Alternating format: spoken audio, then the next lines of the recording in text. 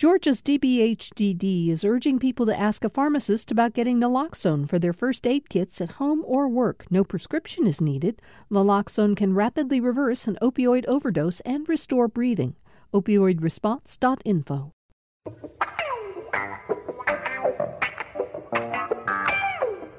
Thanks for joining us for another week of Political Rewind. I'm Bill Nigut. I've got a great panel today to talk about a variety of issues, including the fact the Georgia legislature is back in session.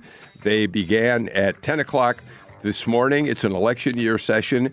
Election years always have a big impact on how things develop under the Gold Dome. We'll talk about that and a lot more on the show today. It's Monday. Jim Galloway, the lead political writer for the Atlanta Journal-Constitution, joins us on Mondays and Fridays and is here today. You read him in the paper on Wednesdays and Sundays, but of course he oversees the Political Insider blog at ajc.com, which I'm beginning to realize just how much work it is to put that thing. It's a pretty comprehensive look at what's happening in Georgia politics. We are the vacuum cleaner of Georgia politics. Across from you, Jim Galloway, and if you're watching us on Facebook Live, you can see the show there, is Karen Owen, professor of political science at West Georgia University. Welcome to your first show back after the holidays. So happy New Year. Happy New Year to you. Glad to be have back. You here. Mm-hmm. Yeah, good. Amy Steigerwalt is next to you, professor of political science at Georgia State University. Were you at a conference? You were talking about being in San Juan. Was this a political science group or something? It was. It was the annual meeting of the Southern Political Science Association. Oh, how many people show up or something? About 1,200. And that was just this past? That was just this past year. Yeah. Because I thought that when you asked if Karen was there, and you weren't, right? I didn't attend this year. Oh, okay. Okay. It's a little bit out of my reach to get to Puerto Rico. Missed the earthquakes in San Juan, which Amy got to experience a little of. Yes. It was oddly gentle, especially compared to the ones I had been through in California. So I guess that was a positive. A gentle earthquake. It sounds like it'd be a movie. Stephen Fowler, GPB Radio's political reporter, is here.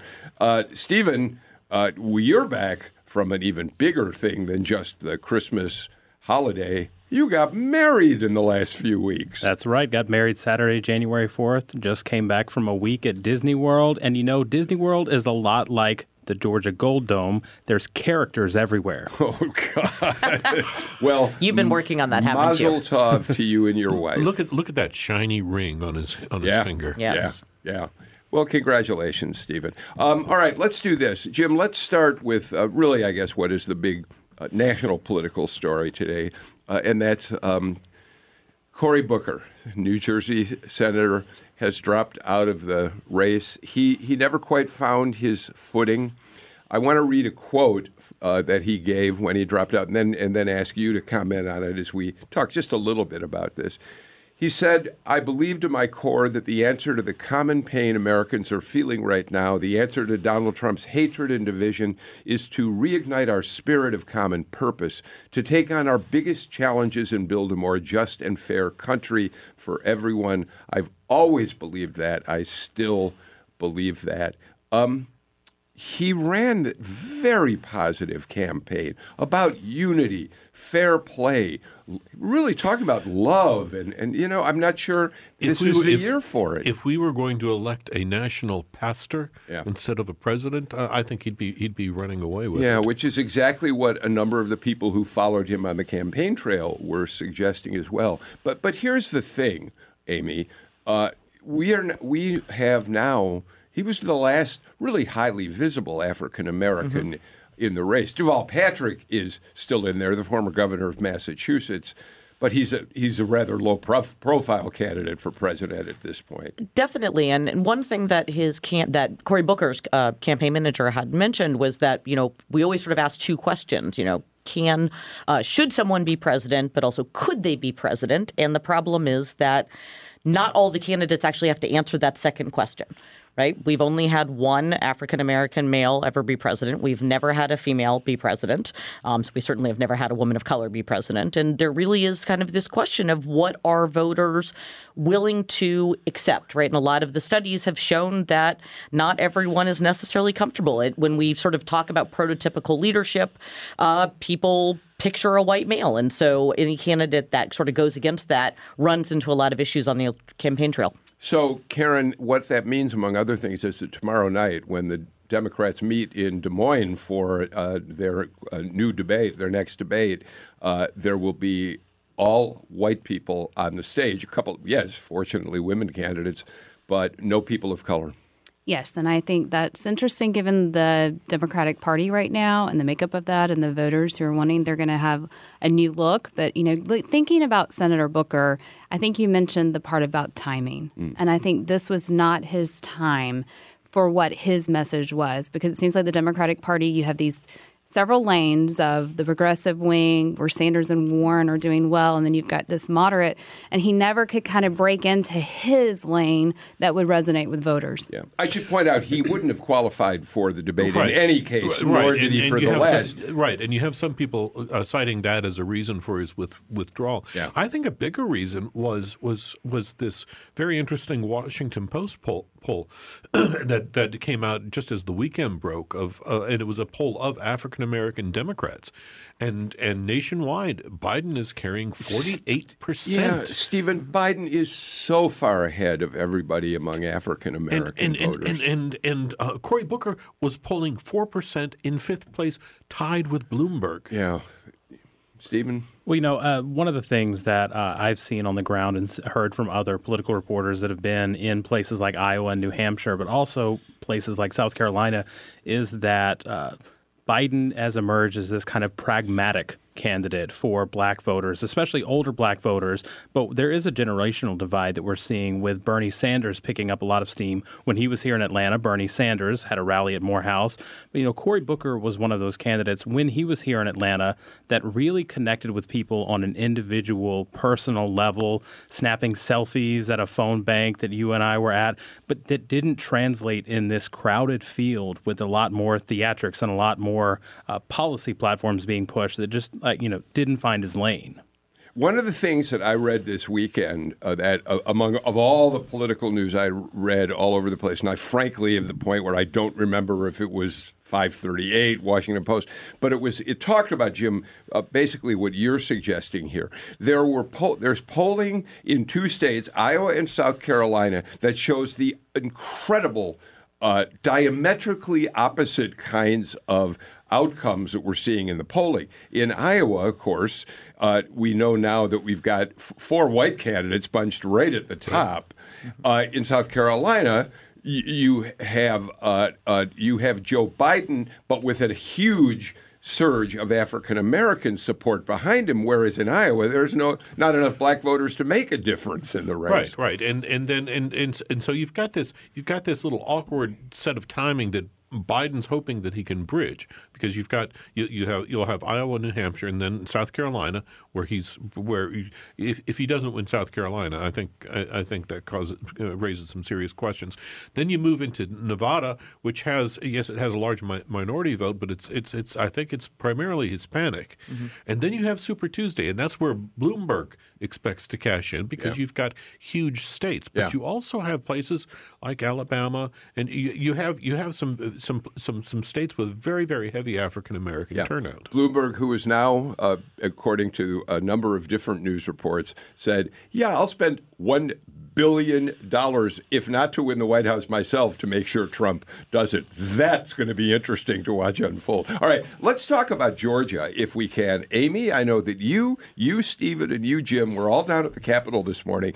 The first thing we should talk about is, Stephen, it went completely dark down there. What the heck happened? Some might call it a metaphor. Others say a power surge. But just before Governor Kemp was set to give an announcement about human trafficking, the power went out in the Capitol. They say it was a whole city block, which is the size of the Capitol. But the power went out.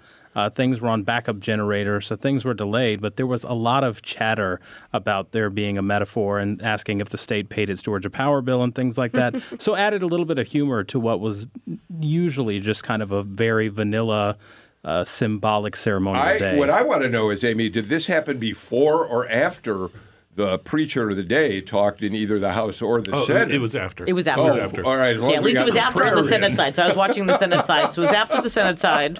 And it put an early end to the day. Yep. And like Stephen said, it's something we can learn from.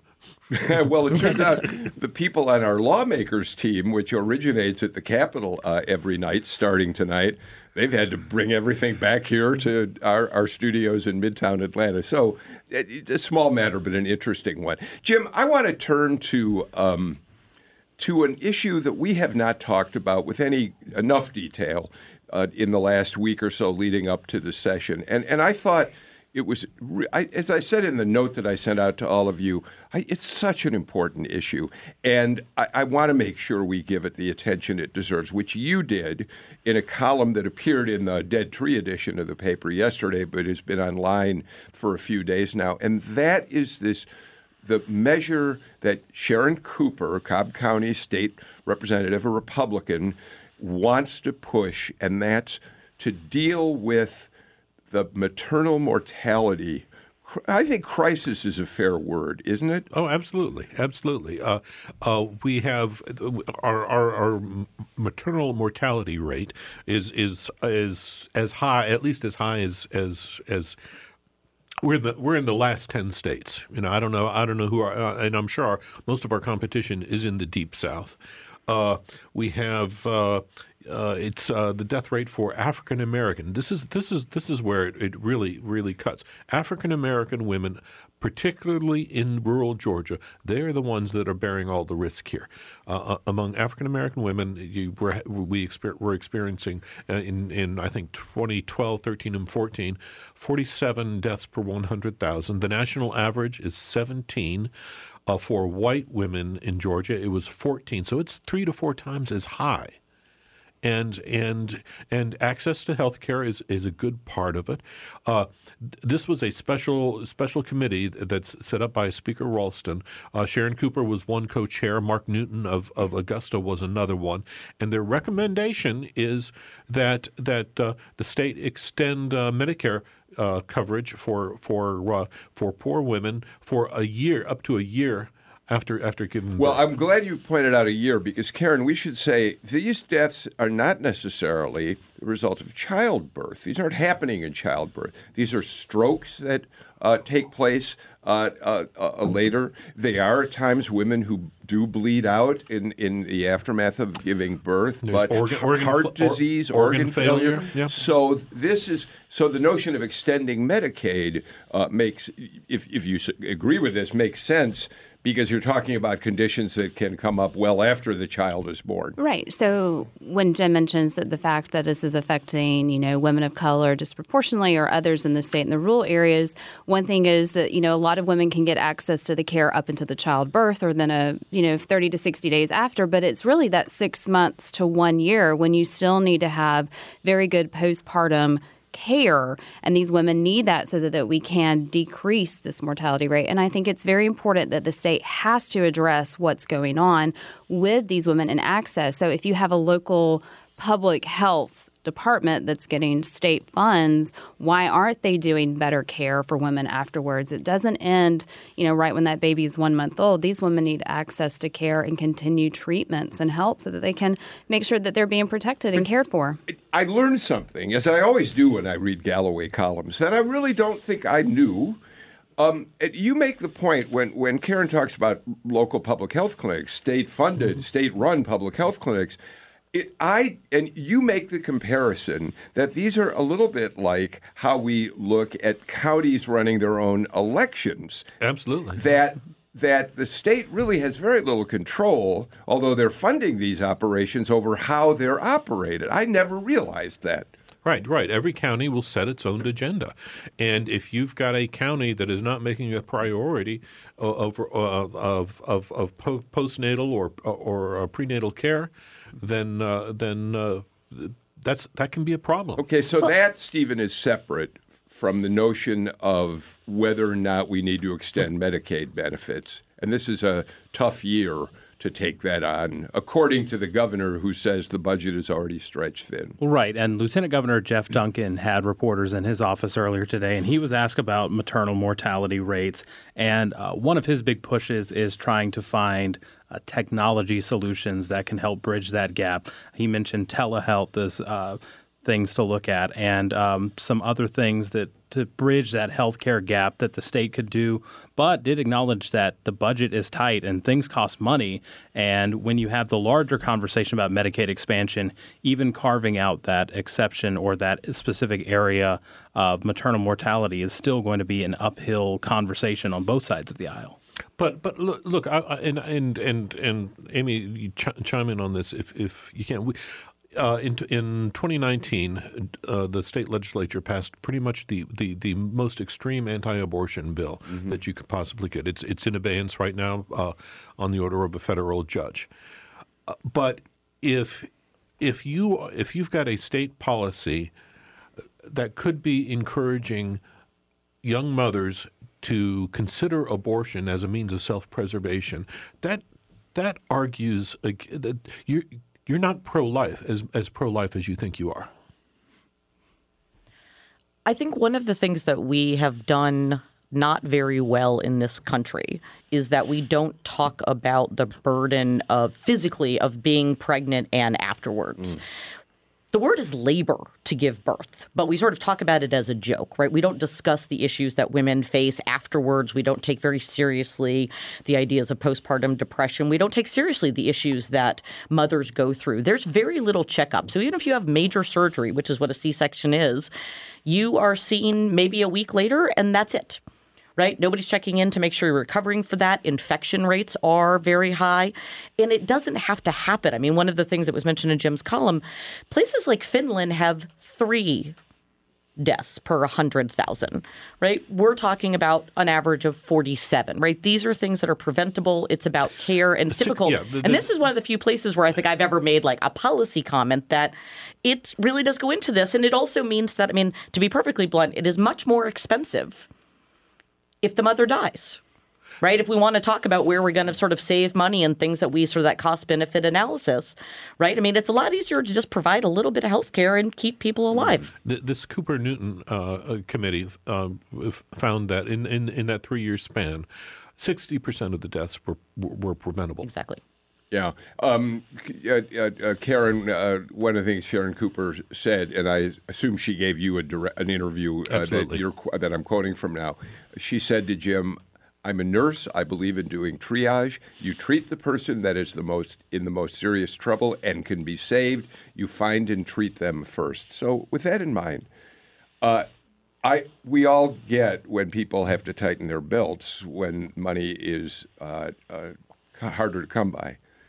But when you read the Galloway column and look at the hard numbers here, it feels to me like, even from just a political point of view, just pure political thinking, a legislator who says, no, sorry, not going to go there. We don't have the money. It'll just have to be the way it is for the time being.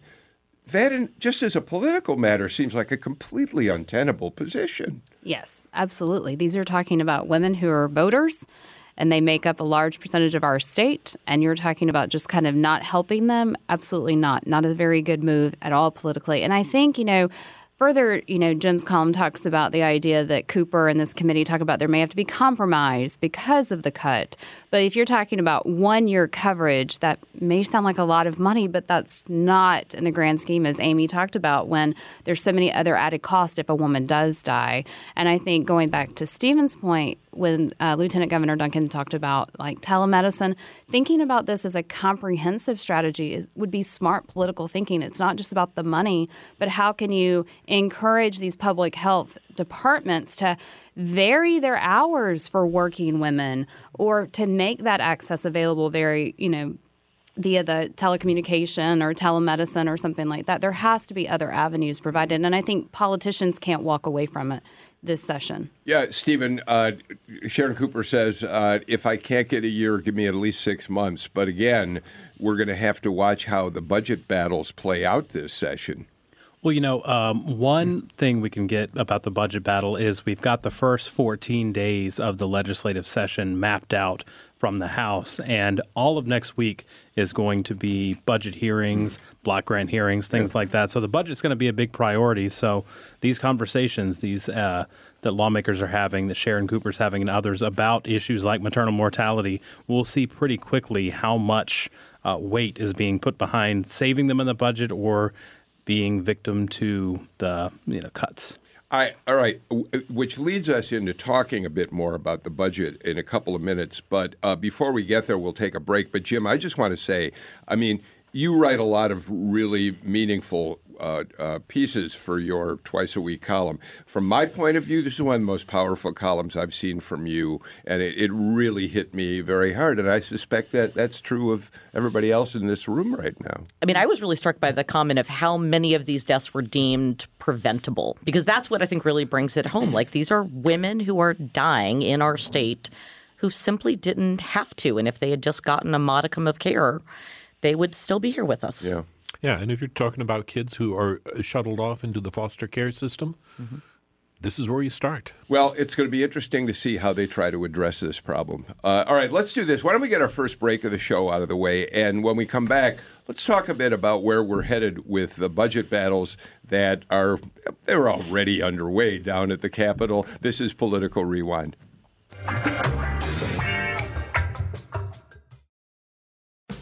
Time to clean up the garage? Start with that vehicle you no longer need and donate it to this station.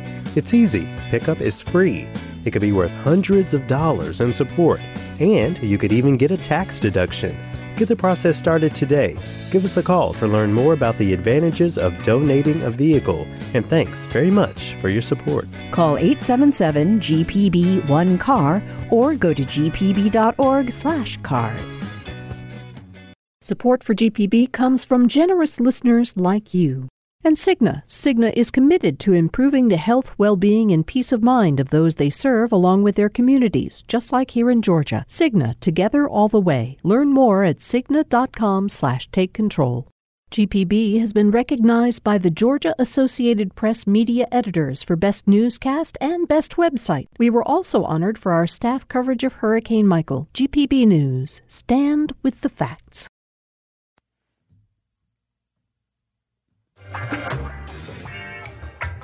Back on Political Rewind, Karen Owen, Amy Steigerwalt, Stephen Fowler, and Jim Galloway in the studio with me today. Hey, before we go on to talking about the budget, and as long as we talk about something you wrote for the AJC, let's just quickly touch on a really unprecedented move on the part of your editors. This morning's AJC had a front page editorial. It took up probably 3/4 of the front page of the AJC, urging legislators to do something.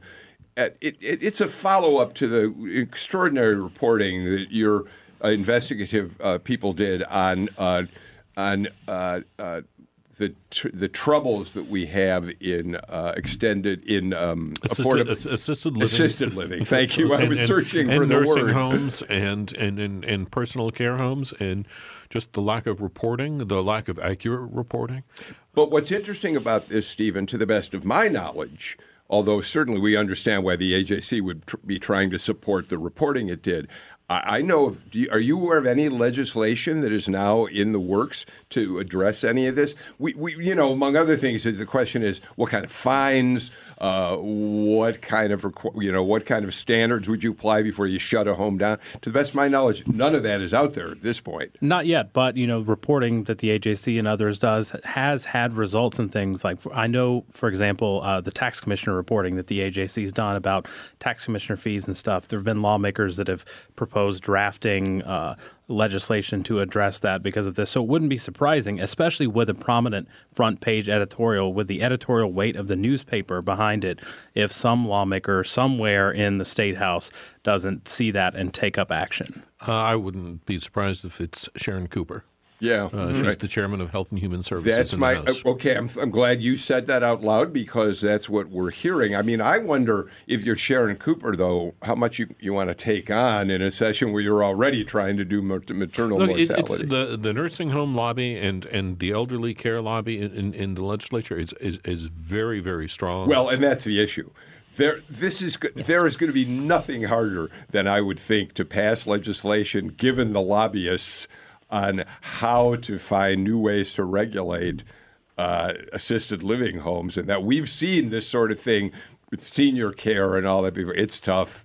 It is very tough. I mean, part of the issue is that you're coming up against concerns with staffing, right? So it's not just oversight and the things that seem. So there, on the one side, it could be simply increasing fines for things that are already on there, right? Which is sort of an easy fix in one, which I mean certainly nobody would be happy with, but is maybe less onerous than if they also sort of start to change some of the requirements, right? A big one that I've seen a lot of people talk about is that you have to have that overnight care. It can be one staff member per 25 patients, which can, spread a lot of thin because the reality is that emergencies don't really care what time of day it is. Yeah.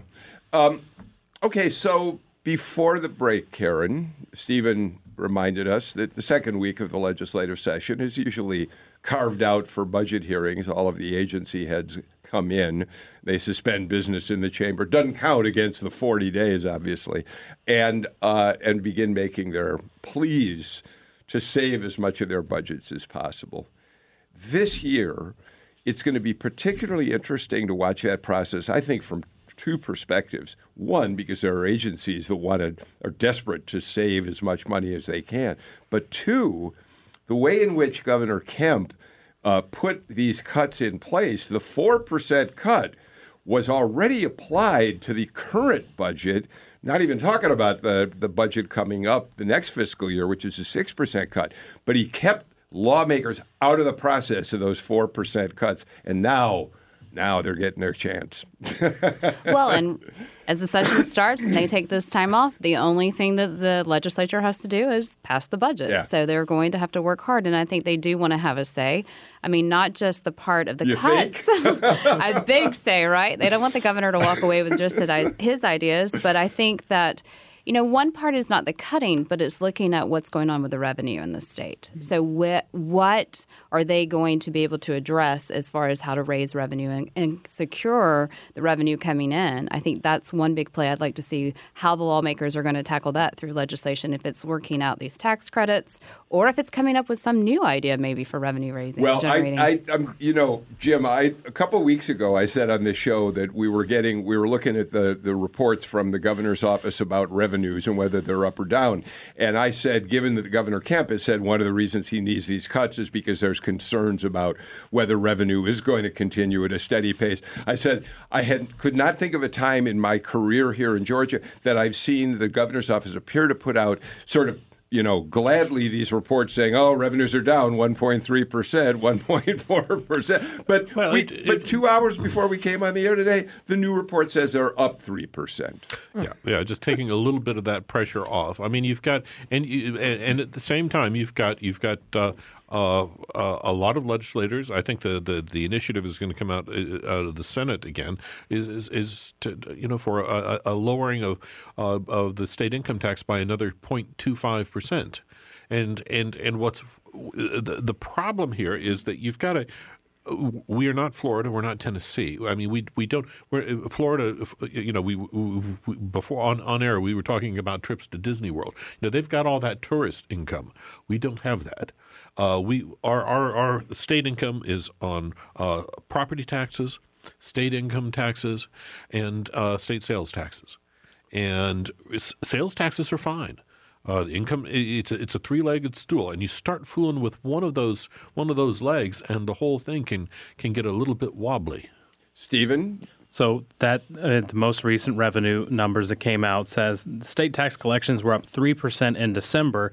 But if you take the first half of the last fiscal year from July to December, we're at basically $32 million more than where we were last year, which is not going to be enough to account for growth and is not going to be enough to account for all of the spending.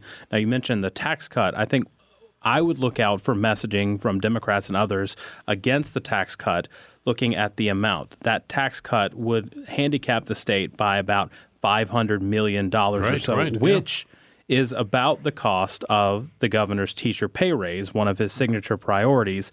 So those two numbers may be melded together into one as an argument to not have the tax increase or the tax cut. So that's something to be looking out for. And the legislature is probably going to move quickly to do something in addition to the budget cuts. I know one of the things that the Senate discussed today was a bill that would require marketplace facilitators to start collecting taxes.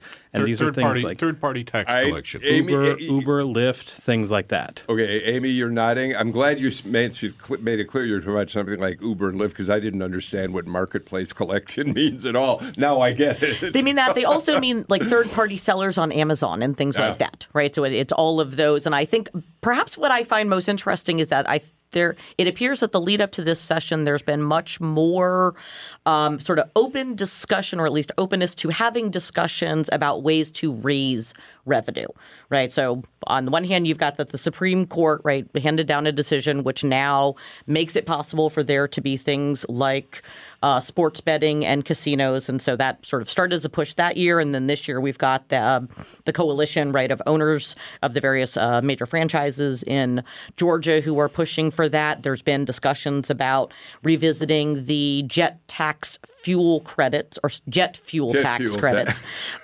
as well as credits that are given towards the film and television industry. Yeah. And so that's been interesting to see the openness to that discussion. I want to back up just for a second because Steve and Jim mentioned the teacher pay raise.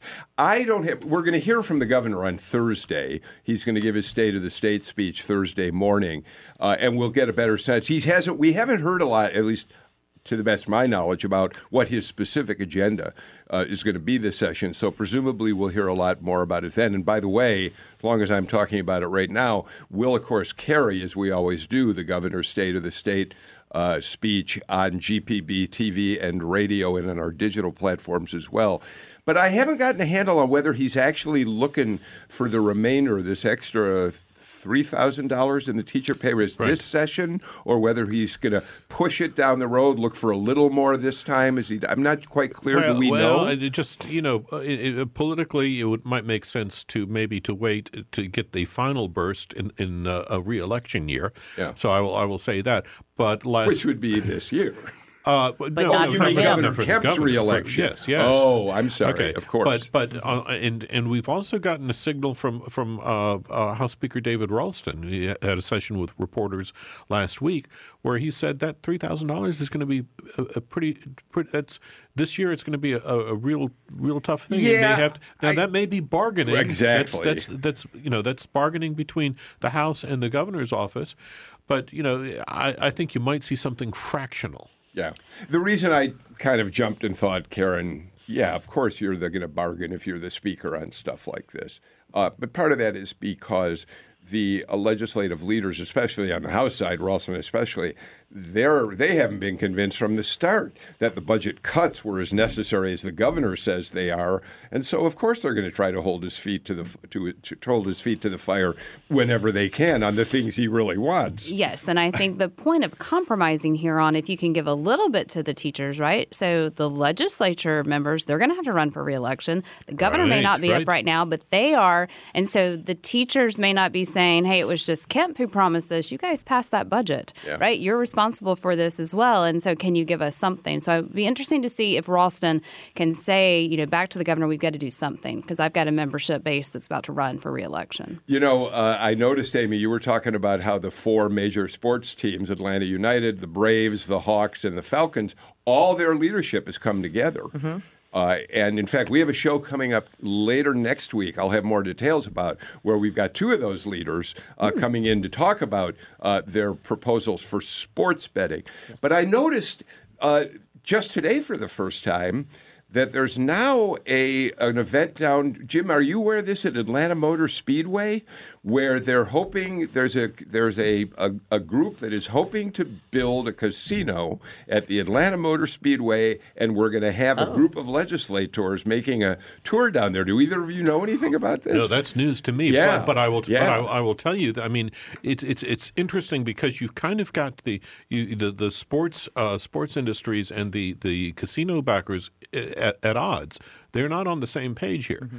I mean, the whole argument for sports betting is that it offers no new buildings. You don't have any center. You have no center of activity where bad things might happen around it. Right. And there's also a question. I think I'm right, Stephen, as to whether sports betting requires a constitutional amendment. It may not. Casinos and horse racing, pari-mutuel wagering, definitely would. There's definitely a question, and I think overall what you're seeing is, at the end of the day, there's math. The state has to pass a balanced budget. The priorities of state spending equals a certain amount, and the revenue has to meet that. There's a quote in the AJC where they interview a representative who says Georgia doesn't have a revenue problem as much as a collection problem. Yeah, that's Chuck Hufstetler. Some people would argue that Georgia has a revenue problem and a collection problem, and some would argue that the state has a spending problem. So, you've got multiple angles looking at the state budgetary process, and we'll see over the next 40 legislative days which view wins out with how the state budget works. Well, sooner than you're right, it will play out over 40 days. But sooner than that, Karen, we're going to see what the state sets as its revenue estimate for 2020, which has a lot to do with what they do with the budget. And if revenues are slow, what are we going to see the governor set his budget at for this year? Well, historically, right, the governor's always kind of used that conservative estimate, and that's the biggest power a governor has. Yes. Absolutely. And so I think you'll probably see that again right now, given this climate. Interesting, just to kind of go back on the sports betting, I'm interested to know, how Georgia voters are feeling at this point, knowing that there's all this discussion of budget cuts and adjustment of the revenue and how the state's kind of looking economically. Are voters okay with this? In 1996, it was like push the lottery through, right, with Zell Miller, if we go back, and that was not a quick, easy sell to voters, but it did come about once that was latched to education and Hope Scholarship. So is this betting and casinos? Are we going to be able to tie it to a social, like an education or health, or is it just going to go into the greater pot of the state revenue? Well, I think we know that any measure that would come out would, in fact, be tied to a certain percentage of the revenues going to the Hope Scholarship. That is my understanding as well, that I think they want to do a similar thing, continuing tying it to that. But Democrats are insisting that it be means tested. That it go it to. It can't just be another scholarship for people who already have enough money to put their kids through college. Right. But also what you've seen you've seen people start tying it to rural health care. Yeah. Mm-hmm. Oh, really? Yeah. There's a good bit of talk about that, and of course that's kind of intended to get after religious based opposition to the gambling, because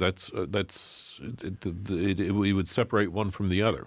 Stephen, Karen makes a really good point. It may be that you need something in addition to giving people the chance to go out and lose their money on various forms of gambling. And when you go back and looking at Zell Miller is a great example of that. One of the brilliant decisions that Zell made when he announced that he was going to do a lottery, and Galloway will remember this, is he immediately tied it to three things: Hope Scholarships, technology development, of which GPB was an enormous beneficiary because that's what we do, provide education, digital education to much of the state, and pre-K. And he learned a lesson from where Florida had gone wrong. Florida earmarked their money for education too, but they put it into the general education budget so that legislators were able to steal from that budget and use it for other purposes. Zell earmarked it specifically. So maybe Karen's got a point. You've got to find some other incentive to get people who may be a little reluctant to support it. Well, that's what when you look at any spending or any sort of new program or things, it's, where does it come from? Or if it's new revenue sources coming in, where does it go? And so getting casino gambling through Lieutenant Governor Duncan, as well as the Senate Majority Caucus, said that that's not one of their priorities. But to do something like that, earmarking money, making sure that the money goes where it says it goes, is going to probably have to be part of the equation to make sure that it gets enough votes to pass either chamber. We should also remember that Zell had a hard time, as Karen points out, passing that referendum. It passed by a relatively narrow margin, 50-something, 3 to right. 40. It could easily have gone the other way, and then we would have been looking at a one-term Zell Miller. Yeah, exactly. He had struggled enough as it was for re-election because of that. We're also watching the Faith and Freedom Coalition, Ralph Reed's organization, here, Virginia Galloway being their biggest, no relation to this one, most outspoken public advocate.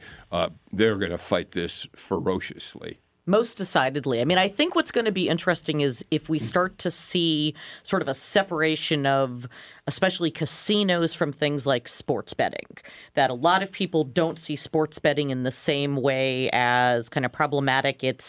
You don't build infrastructure for it. Lots of people are doing it anyways, right? The number of people that that do like a fantasy football league or fantasy baseball or things like that are much smaller, and sort of separating it out that it doesn't seem to be tied to the same types of things that casinos are necessarily tied to. But it'll be interesting to see if that argument is sent. But they're definitely already, they are really not happy about it. And I think they're also, there is some debate from the Legislative Council about whether or not the constitutional amendment is required. We know it's required for gambling and horse racing.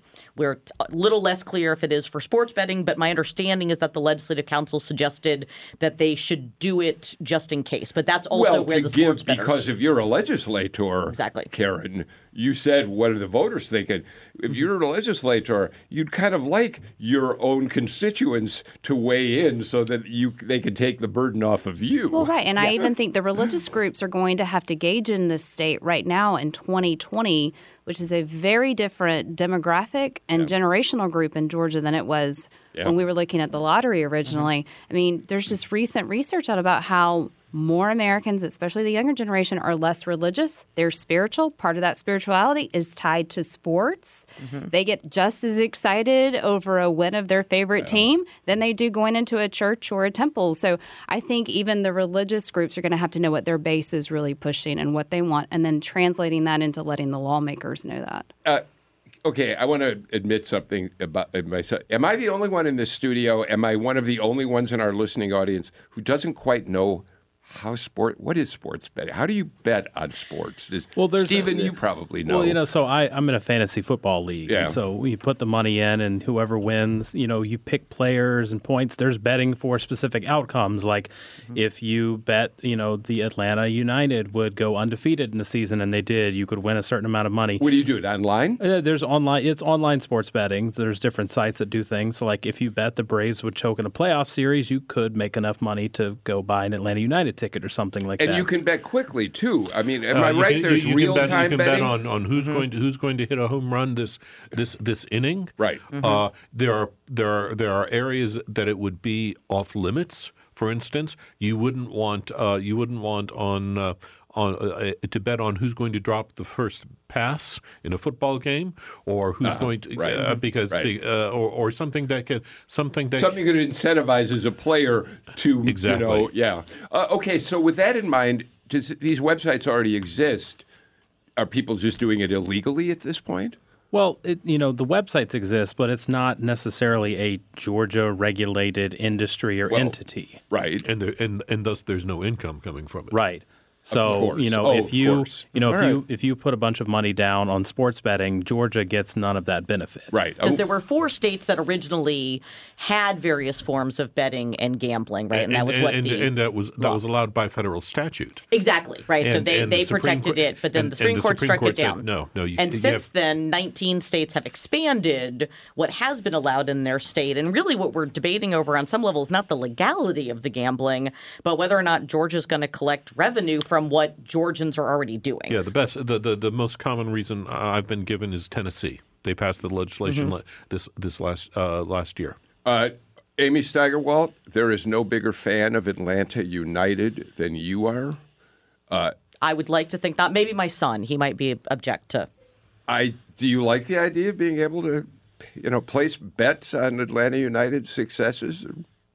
I'm a terrible person to ask about this. I will say, I know that my husband has placed, bets in, I didn't Las really Vegas, want you to but- answer. That was just, I always because you and I are both dedicated to the Five Stripes. I just wanted to get a chance to give you a shout Gavin would out. like there to be fantasy soccer. He did fantasy football, not for money, and he wants there to be fantasy MLS as well. So, that could be fun. All maybe. right, let's do this. Let's get our final break of the show out of the way. We'll be back in just a minute.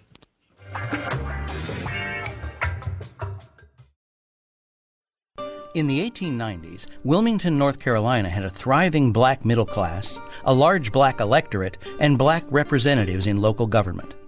But that ended in 1898 with a bloody campaign of violence and intimidation by white supremacists. On the next Fresh Air, journalist David Zucchino. His new book is titled Wilmington's Lie. Join us. Fresh Air is this afternoon at 3 right here on GPB and gpbnews.org. Catching up on errands? Got your hands full doing chores or making a nice dinner? Well, we can't help you clean up the kitchen, but GPB can keep you company. And we can help keep you informed and entertained while you're at it. All you need is your voice. That's right, your smart speaker is also a radio. Go to gpb.org/smart, where we'll walk you through how to set it up.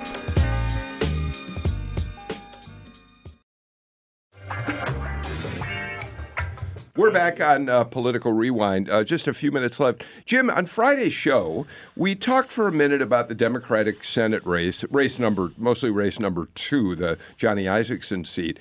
And we did mention briefly that, we know that Ed Tarver has now said he wants to jump in this thing. Former state senator, former Southern District U.S. attorney, African-American, first African-American Democrat to express interest in either race number 1 and number 2. We also mentioned that there's been a lot of talk about Raphael Warnock. And in fact, today in the Jolt, you've led with an item that says that it feels like Raphael Warnock, or there are indications he may be getting closer and closer to running. He's doing a lot of things that you have to do if you're going to launch a campaign. And Stephen here picked up on one thing that I had completely missed. First of all, we should remind people Raphael Warnock is the pastor at historic Ebenezer Baptist Church. Right. Yeah, and these things don't necessarily mean as much, but somebody over the weekend registered a domain name warnockforgeorgia.com. Really? Don't know who it could be. Right. Could be Raphael Warnock. But, sometimes campaigns or just people register domain names and things to lock them up so you don't get trolled, see what happened to John Ossoff and other people's like that. But other times, it's kind of a little sneak peek into somebody launching a campaign. There's websites and other places that'll track new domain names. But warnockforgeorgia.com, if that is his campaign website, we'll see if and when he launches.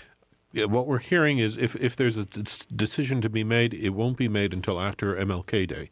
Which is better Monday. not be, because that day is going to be we talked about it Friday. You're going to have Kelly Loeffler. That's right. Yeah, the woman that he would be running against. I can't imagine that if you're Matt Lieberman, you've got to want to be there that day if you're announced Ed Tarver, candidate. if you're in Senate race number 2, Teresa Tomlinson, race number 1. Right. Sarah Riggs and Nico or John Ossoff. Right. You'll be there too. Here's an interesting thing, Karen and Amy. Stephen mentioned earlier in the show that we were both over at Ebenezer Baptist the day after the Democratic presidential debate when a number of the presidential candidates showed up because Fair Fight Action was doing a little phone banking for registering voters. And I asked, and Pastor Warnock came in for a while, and I pulled him aside and I said, "What's happening with you?" And he said, "Well, I have to admit that it's appealing to me." And I said, "But your congregants, your congregation, they would hate to lose you. They love him." And he made an interesting comment.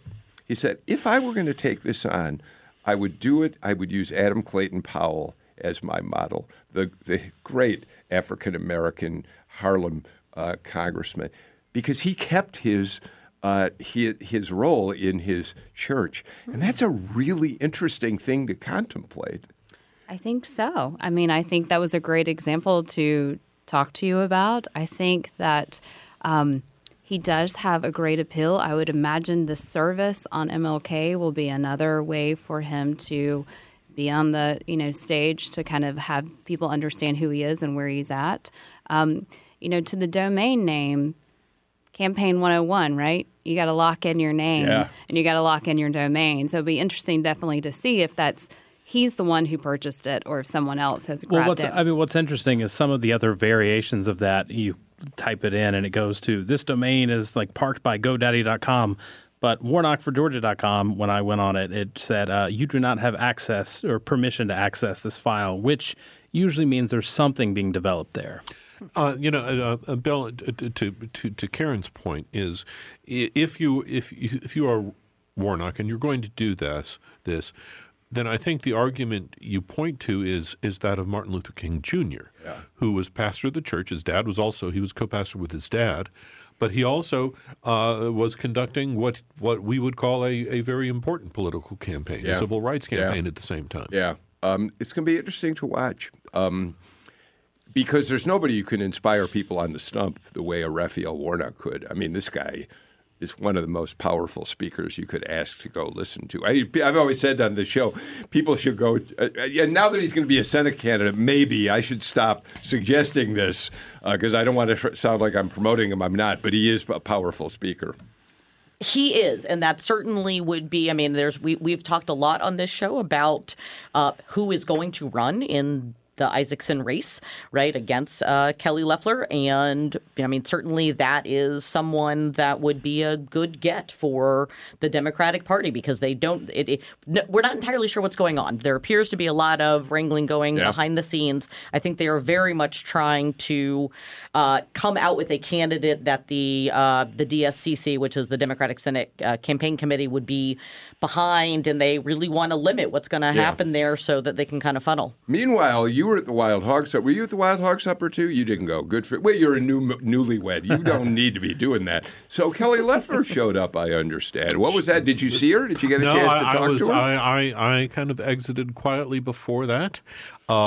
She made a late appearance. She was appropriately mobbed. I don't think that she said anything of note. She was mostly there for to meet people and to be seen. Escorted by the governor, I would imagine. Yeah, and by the way, to that point, we should mention tomorrow Ivanka Trump is going to be at a South Fulton event, a human trafficking event, where the governor. It's a gubernatorial event, so Kemp will be there, but Loeffler will be there as well. Oh, of course she will. Well, an interesting side note about Kelly Loeffler. When I got back from not checking in on work I noticed that Kelly Loeffler bought a Kia that she said she bought after touring the West Point plant, and she's going to be using it to drive all around Georgia during her campaign, and that's a subtle touch that I think, sends a message about how she envisions her campaign style. That's a Sonny Perdue move. That's a Sonny Perdue. When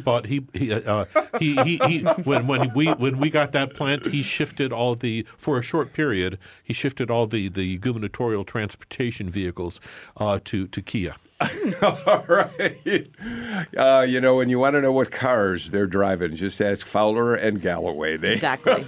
We'll have to see if she does a Kelly do list. There you go. All right, we're out of time for today's show, and I'm really glad. Karen Owen, thank you. It's great to have you back. Amy Steigerwald. Thank you. Always glad when you two are here with us. Stephen, have fun down at the Capitol. Oh, yeah. We'll be listening for your reports on GPB Radio as the session continues underway. And Jim Galloway, I'll see you back with me on Friday on Political Rewind. Looking forward to it. Yeah. All right. In the meantime, we'll be back here at 2 o'clock with another show tomorrow. I'm Bill Nigut. See you then.